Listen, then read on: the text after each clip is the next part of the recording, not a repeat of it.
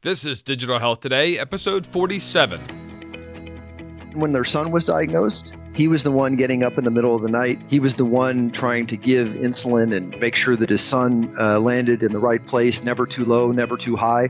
And he immediately, being exposed to it in such an intimate way, realized that this is a math problem, and it's ridiculous that nobody has any technology available in order to help solve it.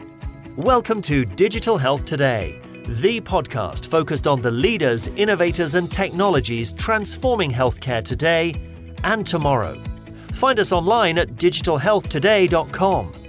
This episode is brought to you by DocSF, the digital orthopedic conference, bridging digital health and clinical orthopedics. DocSF will be held in San Francisco on Sunday, January 7th, 2018. Join world-class leaders in healthcare in this jam-packed meeting and enjoy a 30% discount. Just visit docsf.org and use discount code DHT30. That's docsf.org and use discount code DHT30. Welcome back. This is Digital Health Today, the place to be to get the insights of leaders working to make the healthcare of tomorrow available today. I'm your host, Dan Kendall, and this is episode 47. What do you do when you get bad news? Do you moan and complain about it? Maybe you steel yourself and you decide not to let it dominate you and just carry on, taking the setbacks in stride. Or maybe you're one of the group of people who takes that decision even further and resolves to declare war on the obstacles before you. And you dedicate your work, energy, and resources to not just overcome those challenges, but to completely transform the situation and experience of others who are facing and will face similar challenges. Considering you've self-selected into this digital health community, I'm guessing that you're one of the two latter groups, and let's face it, you're probably in the last group. That's the group that Unity Stokes would call the change makers and transformers. People in that group don't just refuse to accept the status quo, but they go to work to change the way the world works, to create new paradigms and shape new ways of thinking. My guest today definitely falls into that group, and I think there's a superpower that comes into play when the challenge that life deals us doesn't simply affect us, but it affects someone we love and care about. In this episode, I speak with Jeffrey Brewer, CEO and co-founder of Bigfoot Biomedical. He shares his story of when he received the news that his son has diabetes and the confusion and despair that followed. He explains how that led to changes in his life and took him down a path that has seen him start Bigfoot Biomedical. He tells us about the tremendous progress they've made in a short space of time and what the future holds for his product and, importantly, for people with insulin-dependent diabetes around the world. As always, you can get all the show notes from this podcast and even watch a video of Jeffrey. Just go to digitalhealthtoday.com/47. While you're there, please take a minute to subscribe to the podcast on your favorite platform and join our community. And you know I love it when you leave a review on iTunes. If you leave a comment, I'll be able to read your username and give you a shout out on this show. All right, enough with the introductions. Let's move on to the conversation with Jeffrey Brewer. Jeffrey, thanks very much for joining me. Welcome to the program. Thanks very much for having me. Jeffrey, I looked at your bio, and I want to kick off with some of the work that you did for Kickstart, not to be confused with Kickstarter. You were chairman of Kickstart for 7 years, and that was a group that was helping poverty-stricken people become more self-sufficient. You left that group and joined JDRF, the Juvenile Diabetes Research Foundation. That's an organization I used to do some volunteer work, actually, back when I lived in New Jersey, back in the mid-'90s. What was the draw that took you from one organization to JDRF? Well, in about 2002, precisely, September 19th, 2002, my son was diagnosed with type 1 diabetes. And that had coincided with my stepping back with some .com businesses that I had founded and taken public. And that was the time when I was going to think about doing something else with my life. And as I like to say, that cause picked me rather than me picking it. I had an interest in spending the next stage of my life in doing some philanthropic work. Kickstart, we just talked about, but the main driver in terms of my nonprofit activities for about 12 years was type 1 diabetes, or juvenile diabetes as they used to call it. And when my son was diagnosed, it was a big shock. I didn't know a lot about diabetes type 1 versus type 2, but I quickly came to understand that my son's life would be dependent upon this drug called insulin, that it would need to be administered all throughout the day based on a very complex dosing regimen that required a lot of calculations, a lot of measurements, a lot of planning and prediction, and that it was a very complicated and calculating task that now the parents would be responsible for because he was 7 years old at the time, but one day he'd be responsible for. And I was shocked at the lack of technology that had been applied to this problem in a world where we could land 747s on autopilot and send a missile halfway around the world and have it drop within a couple meters. It just seemed ridiculous that all I was given, and this was at the Best Care Center in New York City, needles, vials of insulin, and literally a hand-drawn sliding scale of if this, then do that. It was a math problem, and yet there was no technology that was being applied to it. It seemed unacceptable to me. So I began a journey that led me first to a medical device conference for diabetes tools. Literally 2 weeks later, started asking questions and found out there were things like insulin pumps, continuous glucose monitors. There was even the idea of tying them together in a feedback loop with software that was being tested on dogs. And I said, hey, it sounds like that's an interesting path. When am I going to be able to buy that and put it on my son? And I found out that wasn't happening anytime soon because there were all sorts of challenges. And the challenges were things like R&D budgets at medical device companies where they had better opportunities to invest in other areas. FDA didn't know anything about software and medical devices for dosing a drug. The payers didn't want to pay for the existing tools because they were too complicated and didn't actually work very well in practice with the general population.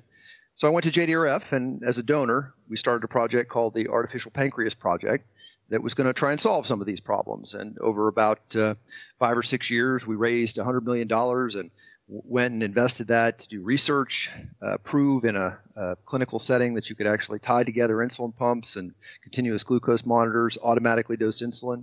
It was safer than what people were doing for themselves today. We went and worked with the FDA to get a path through in terms of testing for safety and efficacy, worked with insurance companies to reimburse continuous glucose monitors. I was active as a volunteer and a board member and oversight of this project, and then I guess at some point they figured I had so much time on my hands and so much interest that they asked me to be the full-time CEO of that organization. And that's what I did for 4 years.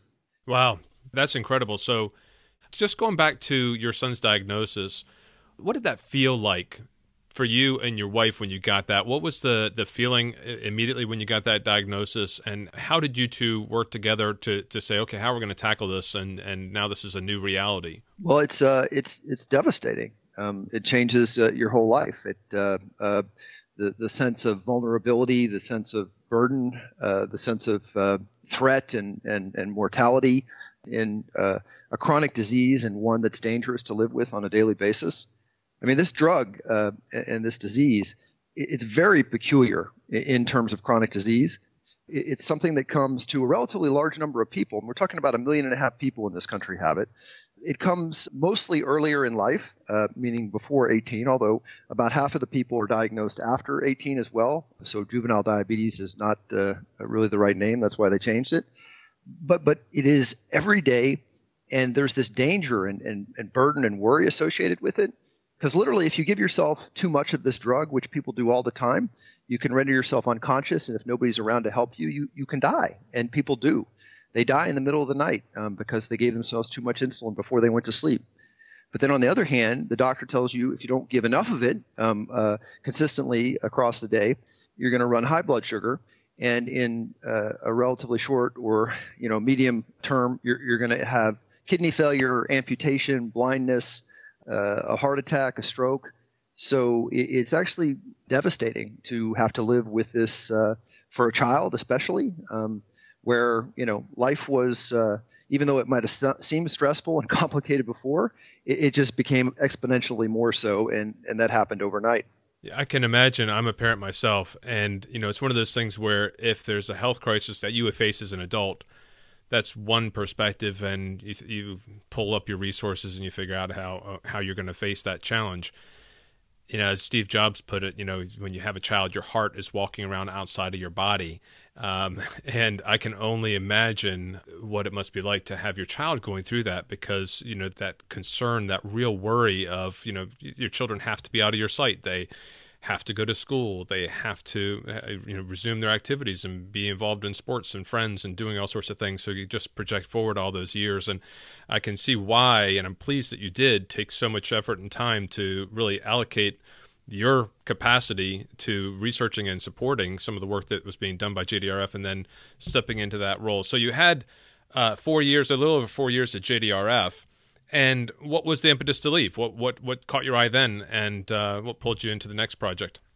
Well, we'd achieved a lot of the goals that we had set out for the Artificial Pancreas Project with the FDA, with payers, proving that this could actually work. Feasibility was demonstrated.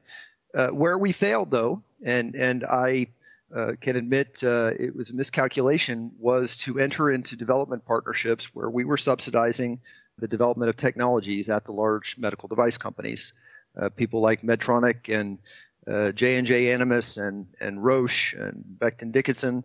We tried to help them move quicker, new sensor technologies, using algorithms and software in order to do decision support or automated dosing for insulin. And unfortunately, with the exception of one relatively minor innovation from Becton Dickinson and an infusion set for insulin, none of the work that we funded is going anywhere. And in fact, the premier example is Animas J&J just got out of the insulin pump business after they took $9 million from JDRF and put some of their own money in it too. They actually couldn't do what my co-founder did in 2012 when he hacked into an insulin pump, hacked into a continuous glucose monitor, connected them up to a smartphone, put automated dosing intelligence in software on that phone, and created a system that has meaningfully improved the lives of his son and his wife, both of whom have type 1 diabetes, for now going on 5 years. And what he put together himself, although he's the smartest guy I ever met, Brian Maslish, I will admit, the fact that he put this together himself, and it is better than anything anybody else is going to sell from a medical device company in the next 5 years, except for Bigfoot, told me that the time had come for a different approach, for different competencies, for different values, for a different kind of company to wrap up technology and actually get into healthcare and medical device at the highest level of risk and importance. Now, wait, I think that's amazing. So JDRF was actually underwriting some of the development costs, the R&D costs of these major companies with tremendous budgets and resources and expertise at developing medical products. And it was in 2010 to 2014, so fairly recently, but also at a real time of change in the FDA's perspective. I mean, Bakul Patel's had been working at that period during to develop some of the mobile device regulations and issue various frameworks and trying to get their head around this, especially this new, relatively new device at that point, the iPhone and all the capabilities that offered. But then your co-founder was able to do this himself. Now, he's a very smart person from what I read. He was a quant trader, right, on Wall Street. And that's right. Can you tell me a little bit about his story, about what his experience was like and what drove him to actually just look around, do the same sort of research I guess you did, and say, well, there's nothing out there, and then dig deep and take his engineering and development skills and then create something himself? Yeah, well, he will tell you that his wife, who had had type 1 diabetes for a long time, who he met in college and they had been married for a long time, he will tell you that he didn't really understand the burden that she lived with on a daily basis because she, Harvard-trained pediatrician, she embraced it. She didn't need his help. She basically lived with the disease. And so in a way, he was shielded from it. But then when their son was diagnosed, he was the one getting up in the middle of the night as well. And he was the one trying to give insulin and make sure that his son landed in the right place, never too low, never too high. And he immediately, being exposed to it in such an intimate way, realized that this is a math problem, and it's ridiculous that nobody has any technology available in order to help solve it. It's ridiculous that even with a continuous glucose monitor, that when my son goes to his grandmother's, I can't see if he's safe. When all the technology exists, there's a device on his body. He's got a smartphone with him, but why can't that be hooked up and actually be able to look at a distance and see if he's safe? So just thinking it was unacceptable and having some technical skills himself, he basically shut down his quantitative trading operation, which previously had been geared towards turning the computer on in the morning, have automated stock trading take place, and then have more money in the account at the end of the day than you began with. That, he will tell you, it's actually harder to predict stock prices than it is to predict glucose. And so he took that competency for doing closed loop trading algorithms, and he started to focus that on insulin and glucose. And he first developed a remote viewing application. So literally that CGM value that would say whether or not his son was in a safe range, he'd be able to see it on his smartphone. And then he started experimenting with algorithms that would predict glucose to help him to dose the insulin at the time that he was giving it. And then he said, let's tie it together. And he first experimented on his wife. That was a key enabler in terms of their development effort because he had his wife, a physician, to partner with and to actually test on. And only when they had something that they thought was safe and demonstrably superior to what everybody else was doing did they extend that to their son. And they all live safer and easier lives because of it. That's amazing. I love that story. Such a great cocktail. I mean, a terrible one in terms of the suffering that he had in terms of the diagnosis, but a wonderful opportunity for his skills, his wife's skills and her condition, and then to have them come together and develop a product that actually the big guys had not been able to create up until that point. So how did you two meet? We met through the JDRF. He was a donor for that artificial pancreas project I was telling you about. I used to hit him and his wife up for money. And so we knew each other on the circuit there at JDRF, going to the dinners and the different events, the walks. And we were both in a similar sort of situation. We were very fortunate, relatively young in life, to have some amazing opportunities to work at amazing businesses with amazing people. And therefore, we had resources at our disposal and we had time. And we could do something. You know, we could actually have our families continue to do what they do and then direct our efforts towards areas where, you know, it wasn't really clear. There were a lot of commercial incentives. I consider Brian, myself, and a few other people who have been working on this problem for a while to just be very lucky. We were given the freedom at a point where we could invest the time to understand the problem and understand how complex it was. And I like to say I've had a 12-year apprenticeship in medical device. I mean, I was on the outside learning, and I was learning about healthcare. I was learning about the incentives that drive it, the perverse incentives that undermine it. And then once I had a level of understanding and competence, I jumped in the game, and I decided to do it with Brian. This is what we think is our life's mission. If maybe there were things earlier in life that were easier, that's so that we could do this. And this is certainly the most important and most impactful thing that I'm ever going to do with my life because it's going to help a lot of people. First off with my son, of course, and Brian's family. But there's a much larger group of people out there who need it. And that's irrespective of income or ability to see fancy doctors. The solutions that we're developing are going to scale. And that's a very different approach than how traditional medical device is done. And one of the things I love about it is that aside from the experience that you had at JDRF, I mean, but you had a wealth of knowledge before JDRF. You didn't come to Bigfoot with a huge medical device background. I mean, yes, you had worked with the medical device companies through your role at JDRF, but before that, you'd done, you know, this economic development work. You were working with Ticketmaster and a variety of different companies. And, you know, I've said it many times in this program, and I've said it throughout my life, that really it's the people who come from outside of healthcare that are affected by healthcare that are going to find these ways to transform it. You've just given a great example of that, where you and your role at JDRF were funding these big companies that should be able to solve these problems. And then you joined forces with your co-founder to really form this company. So first of all, tell me how you came together. Did you guys say, hey, let's join together, let's take your product and my experience working with these big companies and develop a product? And if so, where did you get started? What did you do? Well, we sat down in the 25th floor garage in Midtown Manhattan, which was where Brian worked. It was the place where Bigfoot was born because we both lived in New York City at the time. Two guys came together and basically said, you know, there is nobody working on this problem in a way that they're going to be successful. Existing medical device companies don't have the competencies in digital, in cybersecurity, in algorithms, data science, artificial intelligence, design from a consumer perspective. They don't have that kind of stuff going for them, and they don't even know what they don't know. But then the Googles and the Apples of the world, they do know about that stuff. But they don't even want to know about medical device because why would they? There's way easier ways to scale and make money in unregulated aspects of the economy. They want to be the enablers, the infrastructure for everything. This particular problem, class 3 medical device that requires clinical trials and heavy oversight by regulatory authorities, this requires both of the competencies, those medical device competencies, those consumer and digital competencies, enterprise competencies. All that has to come together. And we thought that we were the right nucleus in order to assemble that plan, and that nobody else was going to do it. So we had to give it a go. It was our responsibility to give it a go because we knew what the answer was. And that was the beginning of the journey. But where did you start, though? I mean, so the two of you got together in this garage and you decided, let's form this company. I love the name Bigfoot. I'm not sure what the background of that name is. Is there a story there?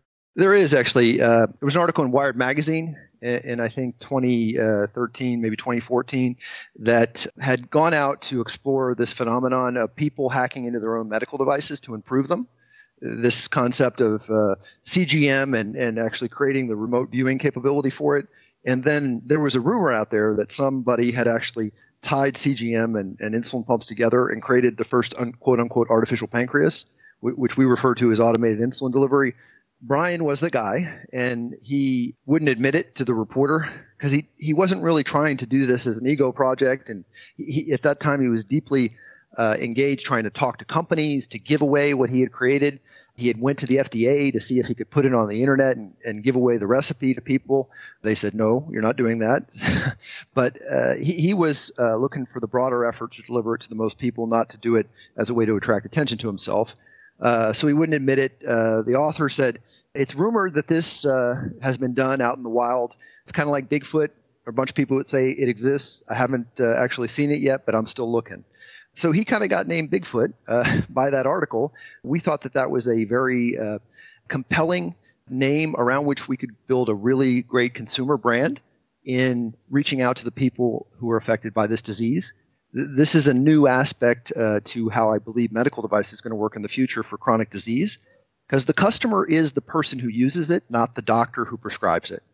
And that's a transformational opportunity here, because if you're designing for that person, a real world example where that person doesn't always read instructions or listen to the doctor and also does a lot of unpredictable things, hardening for real world use in your design, making it simple, making it self-trainable, making it easy is a very different design process and a very different design target than traditionally what medical device companies know. So we set out to design that, to assemble the pieces that would be necessary. It means we had to get ourselves an insulin pump.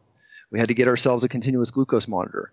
We had to develop the software in order to be on a smartphone, to be the interface, but also have the firmware on the medical device itself in order to create a security architecture that would make that safe. We went and began to assemble the pieces. And the reason we're in Silicon Valley now is that there was an insulin pump company that had invested about $150 million over 10 years to develop a really compelling consumer-friendly insulin pump. They didn't have the smarts in that pump that we were aspiring to bring. And so they, being forced to market, essentially couldn't pull off an IPO and then shut down operations. We came in and put an exploding offer on the table and pulled off a miracle in terms of getting this asset for next to nothing. So from that day, I've lived in Silicon Valley. I called my wife and said, are you up for this? Which is not just a business. It's it's a way to help our son and a bunch of other people. Brian stood about 10 feet away from me and made the same call to his wife. And we moved from that 25th floor garage in Midtown Manhattan out to Silicon Valley from that day. That was the first piece of the puzzle, the insulin pump. That's brilliant. Just in terms of that article from Wired Health, I've actually found two articles, and I'll make sure I link them in the show notes of this podcast. But I found one that's about you in 2010, talking about your son. Is it Sean, your son? That's my son, yep. Yep. So we've got that article here, talking to you in 2010, I guess right as you were beginning your engagement with JDRF and doing some work right there. Before I became CEO. That's right. Yep. And then another one about Bigfoot and about the name and the anonymity that the reporter was guaranteeing in order to try to get an interview with this elusive character. But I think it's a great name, and I'm pleased that you're having such great success and that you were able to get out there to California and take advantage of this technology to build your system around. What did you do for funds? Did you guys self-fund this, or did you go out there and try to raise money? We self-funded it. We paid $5 million for all the assets of this insulin pump company. And we didn't have $5 million in the bank. So that came out of our pockets. But it's the best deal that I'm ever going to get in my life. It was one of those things where it was there for a moment if we were willing to seize it. And I had to make a big bet that this was going to work. I hadn't done due diligence. We didn't know really what we were buying. But we knew that it was going to be a good thing and we'd work it out later. It's turned out to be an amazing thing. And we self-funded it. We had a small network of people high net worth individuals, families that I had come across in my history with JDRF, people who took a bet on us and said, this is the team that has the motivation and the competency in order to solve this problem. I'm going to help them. So the first $20 million came from people like that who were mission friendly. They saw this as a big commercial opportunity, but they were doing it primarily because they believed in us and they wanted to help their families. About $20 million into it, everybody realized this is a huge business. If you can change the paradigm for care for type 1 diabetes and bring digital, bring security, bring consumer competency in terms of design and ease of use, that you can change the world and defray billions of dollars in healthcare costs for people going to emergency rooms for insulin dosing errors. And now the world's on fire with consumerization of medical device, with the Internet of Things in healthcare, with prescriptive analytics that will basically artificial intelligence that will do things for you at the point of patient, not just the point of care. All that stuff that now they have names for and that the digital health universe is on fire to do, we've been doing for 3 years. We didn't know what it was called when we started. We'll dive back into our conversation in just a moment, but first I wanted to tell you about an exciting upcoming event that is dedicated to catalyzing the adoption of digital health technology in clinical orthopedics. It's the only one of its kind, and it's a great one. DocSF is the digital orthopedic conference and is supported in part by the Department of Orthopedic Surgery at the University of California, San Francisco. DocSF will be held just before the JP Morgan Healthcare Conference in the beautiful city of San Francisco on Sunday, January 7th, 2018. This year's focus for the innovation competitions will be artificial intelligence, virtual reality, and augmented reality. The keynote dives into the future of sensors and clothing, and the various talks by world-renowned speakers will cover robotics, automation, and cybersecurity. There are also special sessions on leadership, policy, and design thinking, developed with content partners such as IDEO and BTS. Now you might be asking, why is this conference exclusively around digital orthopedics? Well, implementing digital technologies in an integrated vertical like orthopedics is more likely to affect change than targeting the entire healthcare sector at once. This conference isn't just talking about change. It's focused on moving the ball forward by targeting the key leaders in healthcare who are positioned to make change happen. This conference attracts top professionals from the medical device industry, investors, entrepreneurs, and payers. In short, it brings together all the people who get stuff done in healthcare. #GSD. Head out to San Francisco for this conference and meet many of the guests that have been on this program, including Dr. Daniel Kraft, Nick Adkins, Professor Shafi Ahmed, Dr. Justin Barad, Jamie Edwards, and of course, the founder and chair of DocSF, Professor Stefano Bini. And as a listener of this program, you can enjoy a 30% discount. Visit docsf.org and use discount code DHT30. Tell them you heard about it here. Again, that's docsf.org and use discount code DHT30. Or simply follow the link from the show notes of this podcast. Now let's jump back to the conversation. You're about to celebrate your 3-year anniversary with Bigfoot. You formed it in November 2014, right? That's correct. And your product is really tying together the consumer technology that we're all using in so many various areas of our lives and this medical grade technology. So tell me how you manage that sort of interface, because that's a real sticky area, isn't it, for the FDA? Let me step back for a second and talk about the FDA and their approach to this kind of stuff. Let's do it. Not getting into regulatory science, but just in terms of what the real challenges are. During JDRF's my JDRF tenure, I had an amazing opportunity, and the FDA made it possible. Literally, I got an opportunity because of not because of me, but because of the immense credibility and capabilities of the advocacy organization that is JDRF, to sit with Margaret Hamburg, then FDA commissioner, and Jeff Shuren, who heads up the device area of FDA. And they asked us for these novel therapies to come to them with a proposal for guidance about how they should regulate, informed by the patient's perspective on risks and benefits. because it's all about risks and benefits, right? Nothing works perfectly forever. Every machine is going to fail. Everything breaks. There's always a need for a mitigation of some failure. It's do you get more out of it? Are people safer? Do they live better? Do they live easier and longer? That's the whole discussion. And the FDA brought us in and let us inform the process. That is the reason Medtronic had their approval happen in 89 days, an absolute record for a consumer-focused Class 3 medical device that doses a dangerous drug that could kill you if given in the wrong amount. JDRF paved the way, and the FDA is there. This stuff has to be safe, and it has to be scalable for the average person, even when they're misusing it. That's the standard of design. And I don't think the FDA is unreasonable. I think the FDA has been amazing over the last 4 years in holding us accountable for delivering safe devices, but giving us the opportunity to educate them, to actually collaborate with them, and to demonstrate the value and opportunity in literally transforming lives, if not saving lives. And so the FDA is not the problem anymore. The problem is the companies.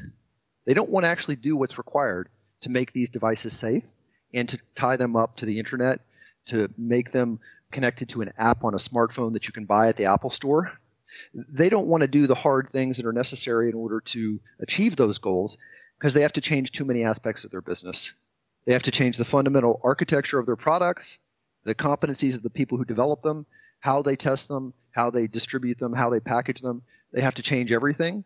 And the opportunity here is to work productively with the FDA. They're not the problem anymore. Yeah, and look, I want to dive into that a little bit, but first on the FDA side, I 100% agree. The FDA has been very collaborative. I've worked with them for many, many years on various aspects because that's what happens when you are innovating technology. You have to work collaboratively with the regulators because they're trying to figure out this stuff as we as developers and innovators and business people are trying to figure out how this is going to work as well. So working collaboratively, just like the aerospace and airline industry works collaboratively with the FAA, you have to work collaboratively with the FDA and approach them. And I think it's great that they invited you in to make some recommendations. And I was making proposals back when Bakul Patel was issuing his preliminary drafts of the mobile device directives and things like that. But I want to go in and challenge you a little bit on that second piece. So what do you mean the problem is the companies? Can you give me any examples without, I don't want to name and shame people, but can you give me any ideas about why you're coming out with that sort of comment that it's really the company's problems now? So if you go to the insulin pump companies today and you ask them, why can't I load an app on my phone that is going to allow me to use that as an interface to my insulin pump so that I can have the richness of that environment in iOS? I don't have to actually out myself as having a chronic disease every time I want to give myself insulin with my peers at lunch or with my girlfriend at dinner.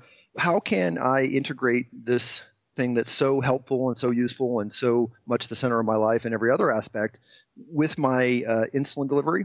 The companies will tell you, every company but Bigfoot, that the FDA won't let them do it. And it's just simply not true. Now, why they tell you that is, I will give them maybe the benefit of the doubt that in some cases maybe they don't understand how to do it. But I think mostly it's about they'll have to change their product in such a fundamental way that would be so costly or require competencies that they don't have. They don't want to do it. So for instance, you can't just add an app to an existing insulin pump and be able to dose insulin. That's what Brian did when he hacked into an insulin pump. He demonstrated by doing so that it's a fundamentally insecure device. And while that was a great thing for him to be able to do, and now 600 more people around the world have actually downloaded the formula and done it themselves, that's a scary thing, right?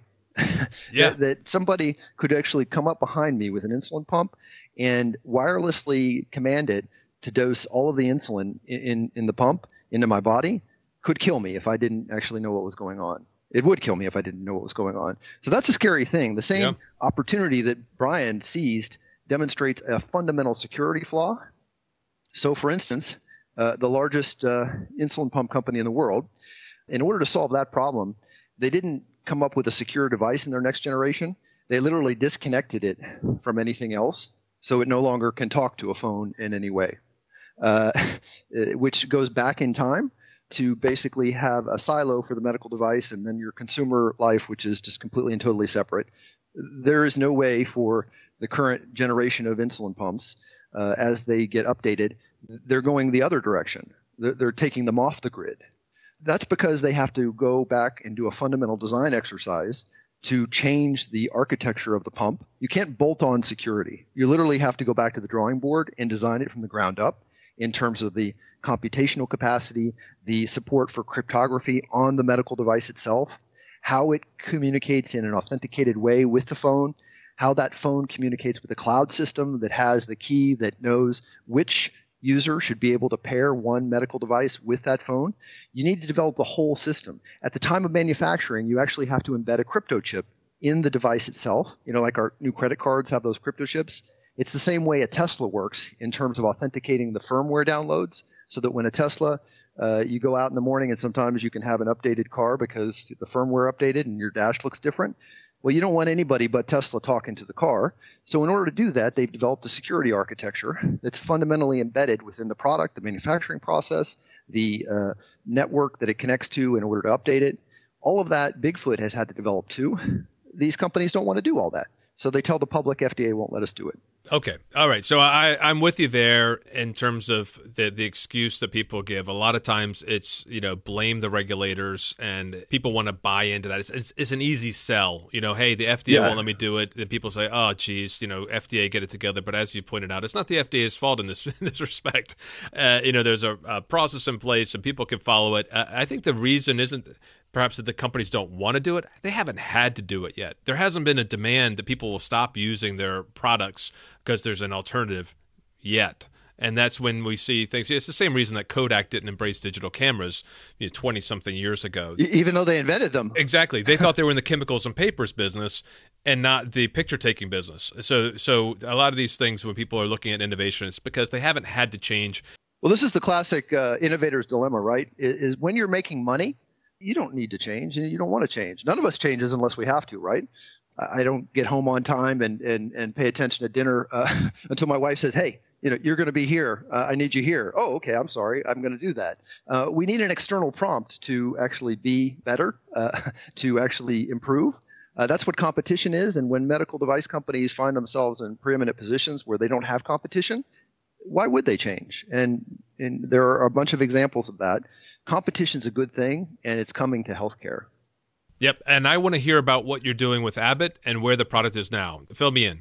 Well, as I mentioned, we needed to assemble some pieces.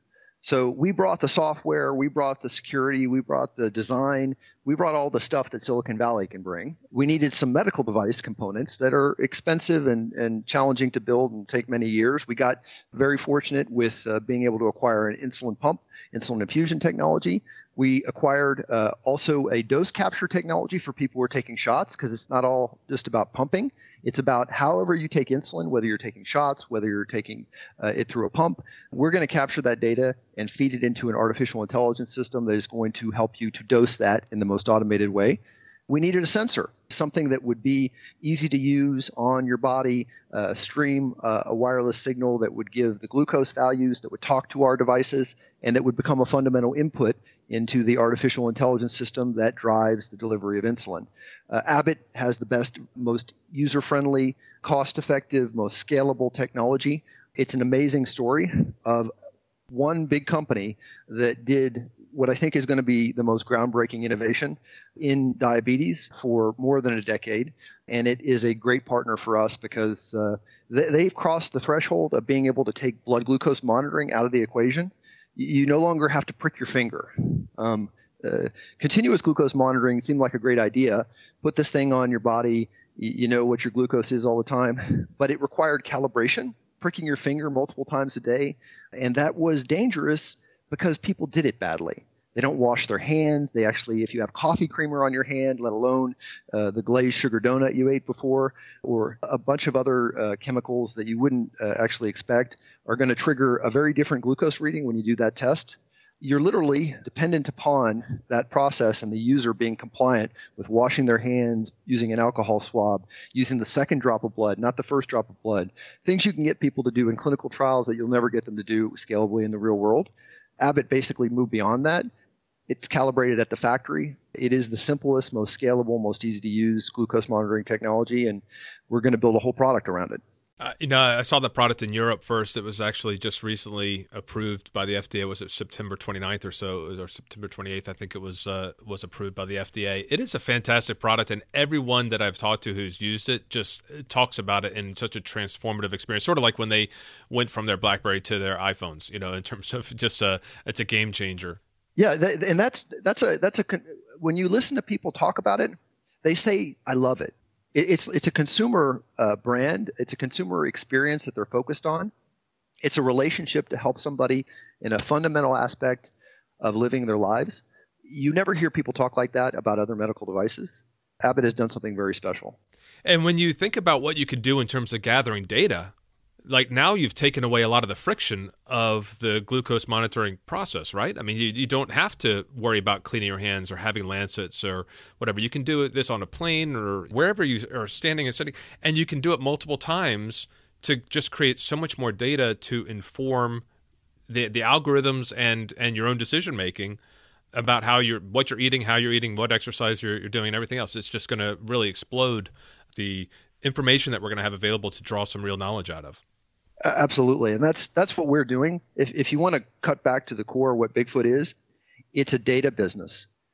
You're getting data and you're doing something with it in order to benefit the customer, the patient, the doctor who oversees that patient's care, and ultimately, and this is the big innovation, the payer, to tie it back to healthcare economic outcomes that are going to not only drive halting and begrudging reimbursement decisions, but make them active advocates for the penetration of the technology because it actually saves them money. And that you can demonstrate doing so as a company, that's the future of healthcare. That's exciting. What does the future hold for Bigfoot Biomedical over the next 2 years or so? What can we expect to see on that horizon? Well, we've got all the pieces, and now we're in the process of doing final assembly and development and rolling into pivotal trials for 2 Class 3 systems end of next year. One is an artificial intelligence-driven smartphone enabled using the interface of the smartphone to use the chronic disease management system for the pump. And then a parallel one that is going to connect to insulin pens and basically allow you for shots to have as much automation as is possible. It is artificial pancreas for shots, which is what most of the world is going to do for the foreseeable future. We're going to have a selection of choices. However you want to take insulin, however your insurance company will pay for you to take insulin, we'll provide you the easiest, simplest, safest way that your payer is going to reimburse. With the mobile device connection, is the mobile device actually going to be controlling the Abbott device, or is it going to be simply a display mechanism? Well, first of all, the Abbott device in our architecture talks to the pump or it talks to the pen. It doesn't even talk to the phone. So the loop and all the intelligence is embedded in the medical devices. That's how you do a phone is you make it kind of like a monitor and a keyboard is to a CPU today. The medical device in our context is the CPU. That's where all the calculations get done. That's the validated lockdown medical device that the FDA is very concerned always works the way it's supposed to work. The phone, you can't guarantee it's always going to work that way or that it's even going to be around. It's going to run out of battery. You'll be playing Angry Birds. I know that dates me. And it's going to actually reboot. There are all sorts of things because it's a fragile device relative to the standards of medical technology. But that's okay because nothing important happens on it. It's an interface that gives you the opportunity when you have it and when it is booted up in order to do the management tasks that are necessary to stay safe. However, the device itself needs to have all the smarts and it needs to have a basic ability to communicate any error conditions, any alarms, or any time the person is unsafe. And therefore, they need to be designed together. This is why you can't just build a pump, lock it down, build an app, put them together. The device needs to be designed in the context of the phone being present most of the time, not present some of the time. And then sometimes that device needs to be the primary interface. But you need to have a sharing of responsibilities across an architecture that distributes intelligence. This is a system rather than a device or a component. It's a new way of thinking that includes everything in the actual package of the product, including how it's reimbursed, including how it's delivered, including how many prescriptions you get for it, in our case, 1, trying to take as much complexity out of the process as possible. The business model innovation is just as important as the technology or product design innovation. So absolutely, I entirely agree with what you just described there, but just for clarity, the calculations and all the algorithms are going to reside on the medical devices, on the insulin pump and the glucose meter, continuous glucose meter. You're just using that iPhone or whatever phone as a display and management tool, not to actually perform anything. I guess because you never know what's going to happen with the mobile phone. It could get lost. It could have, it could have a dead battery. Absolutely. If you're, all those things will happen. Absolutely. Yeah. And if you're relying on the cloud for calculations, then there's some advantages in terms of if you need to update software things, then it's happening in your cloud on your servers in the cloud, as opposed to on the device. You can't always make sure that you have the latest firmware if it hasn't been connected or updated. But the advantage there is that at least if that device is present, that it's going to be able to run that calculation on the local device, right? It's a complex design process that basically looks at every piece of it and says, how reliable is this piece and how often can I count on it being available? For the most important things where you can't get them wrong and they need to be working all the time in the correct way, that needs to be the thing that's the medical device and I carry around with me. And I have to be able to guarantee and validate and actually demonstrate to the FDA that it's always going to work in the way it's supposed to work. I can't do that to the app on the phone because sometimes it's not going to be available. So I can only put things there that are okay if they don't happen in real time, or it's okay if there's some delay before they happen. And then you actually look at the cloud. I can only put things there that are going to happen relatively infrequently and are low risk if they don't happen. These are things that aren't life critical. They're things like gathering data over time to provide insight to your doctor or to your payer. There are things like software upgrades that will basically increase functionality and actually enable you to use the device more powerfully over time. It's a hierarchy of needs. The things that are being carried around with you, the medical devices, they have to work all the time in the way that they're approved to work, no questions asked. We've done that, but it requires that the design accommodate that at every level, and it can't be done in isolation. You can't do them sequentially. You have to do them all at the beginning. And that's why a startup has a tremendous advantage, because literally if you have an existing operating business, you can't change everything overnight and still have a business. You have to be thinking about sequencing and staging. And every once in a while, the world is changing so quickly that a new set of technologies become available across all operating and technological aspects of a business. That's today. And that's why healthcare is about to change in a big way. And I actually think we only have a hazy idea of how much. Are you working on an international approach here as well to try to get this through the CE process and into the European market, perhaps as an interim step or an earlier step than getting it through the entire FDA process? It's anticipated, but not planned yet. And the reason for that is the investors are not interested in funding European expansion because they see the reimbursement timelines as so long. The single payer systems, there's a lot of risk and then a very long cultivation period in order to enter those kind of markets, especially for a startup. The reimbursement that can be achieved most quickly is here in the U.S. So investors only want to pay for a U.S.-focused business. And now that the FDA has become amenable to this kind of innovation, this is the place where we focused. Now that we have that plan and that we're going down the path such that people have confidence we're going to reach the U.S. market, we're going to start raising capital in order to boot up some other parallel efforts. But it's actually kind of funny that historically the big medical device companies would launch things in Europe first and then not sell very many of them. The reimbursement was here, but the FDA path was more challenging. Now that that has been effectively fixed in our space and there is a path forward to innovation, you're going to see a lot more focus on the U.S. market because it's the most commercially viable soonest. But the rest of the world is a big place and a big opportunity, and there's China too. So I think about the world in terms of the U.S., the European markets, and China, and we're going to have a strategy pursued on those three parallel paths probably within the next 18 months. Well, there you go, Europe. You've heard it directly from Jeffrey. That's the challenge. That's the perception. That's what the investors want to fund. And it's up to these markets, right, to find the solutions that will help to incentivize the investors who are funding these sorts of developments to show them how they can get that capital repaid and more faster by working in these various markets. So we have a global audience to this podcast. We'll see what ideas the audience comes up with and see if we can feed into that 18-month journey that you're planning to develop in these other markets. Fantastic. I'm really pleased that you and Brian Maslish joined up, and I'm sorry that each of you have children who have type 1 diabetes, but I'm thrilled to see you guys leading such an exciting venture forward and really changing the face of what people are experiencing, millions of people around the world are experiencing, and look forward to keeping track of your progress and continuing to hear about your development and the pending launch of your product. Well, I appreciate your interest in our story. We got a lot of work to do yet, but we feel lucky to have the opportunity to do it. Jeffrey, I have a few questions I'd like to ask every guest. Do you have a few more minutes for me? Sure. Excellent. Jeffrey, what is a saying, quote, or phrase that motivates you? I don't know where I heard this or if I did hear it or if it's a blend of things, but I often like to say that, things are impossible until you convince people they can be done, then they become inevitable. And I think that's very applicable to healthcare. A lot of people are saying it can't be done, it can't be changed, it'll never change. But once you get up ahead of steam and you get a small core of believers that they can change, you'd be amazed at the change that the world can see. What advice do you have for others working to innovate in healthcare? Think in terms of systems. You have to look at a solution. A piece doesn't solve anything. You have to think about the workflow of the people who are involved, the clinicians, the patients, even the payers. You have to think about, does this solve a problem?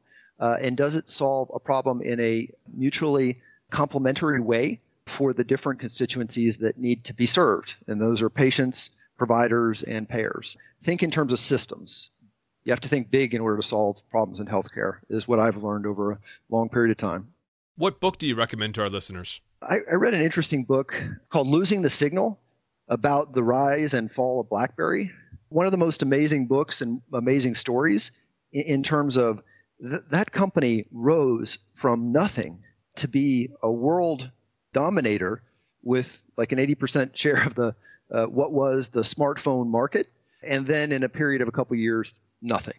And the rise and fall and looking at how technology was changing in the background to enable, but then also to completely disable and gut that company, it's an amazing story, and one which every entrepreneur that sees themselves surfing the wave and becoming a thing, you can become not the thing just as quickly as you can become the thing. It's a really interesting example of that. What piece of tech do you use that you wouldn't want to live without? Sorry to give you the cliched answer, but the smartphone has just begun to change our lives. I thought you were actually going to say that it was the Bigfoot medical device. Well, I would say that is going to be the most important device in anybody's life, but it doesn't exist yet, unfortunately. Right. For people who are using it, the hacked versions of these are fundamental. Unfortunately, my son, who's now 22 years old, he's not engaged enough with diabetes or taking care of himself to the extent that he would use one of these hacked systems, because the hacked systems are kind of fragile. You got to reboot them. The connectivity drops out. They take too much work, and he isn't up for it right now. So that would be the most important device in my life if my son were using it. My son needs Bigfoot, which is the hardened version of that. That's just so butt simple that it works all the time. And it actually is going to save him time, and he's going to do better in terms of his health without doing any more work. The most important device in my life doesn't exist yet. If I gave you a check for $5 million for you to invest in health technology today, how would you invest it? I'd invest it in Bigfoot because we need a bunch of money in order to do what we're doing. The challenge and the reason this hasn't been done, what we're doing, is that you need to raise a couple $100 million in order to do it. That's a lot of money that you need to know up front you're going to be able to do it.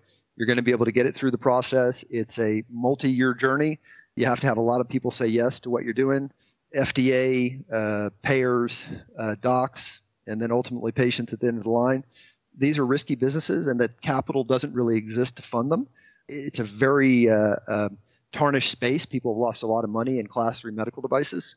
Solving big problems, putting capital to work against big problems, that's, I think, the future, and there aren't enough people doing it. Are you raising money now? I am. It so happens. We're in the process of moving towards a closing a round, still herding up members of the syndicate. We're going to raise between $50 and $75 million. This is a big lift, but we have coincided with an awakening, I think, in terms of the digital health opportunity and explicitly around digital health and how it will be married to medical devices. That has opened a lot of people's eyes. So we have good timing at Bigfoot, which if you look at any success story, and I fully intend and believe we will be one, you'll find that the company had good timing. Whether it knew it or not, it entered the business at the right time. It used the right technologies at the right stage of maturity. It contacted the partners when they were most susceptible. And then ultimately, it contacted the investors when they were ready to hear the story.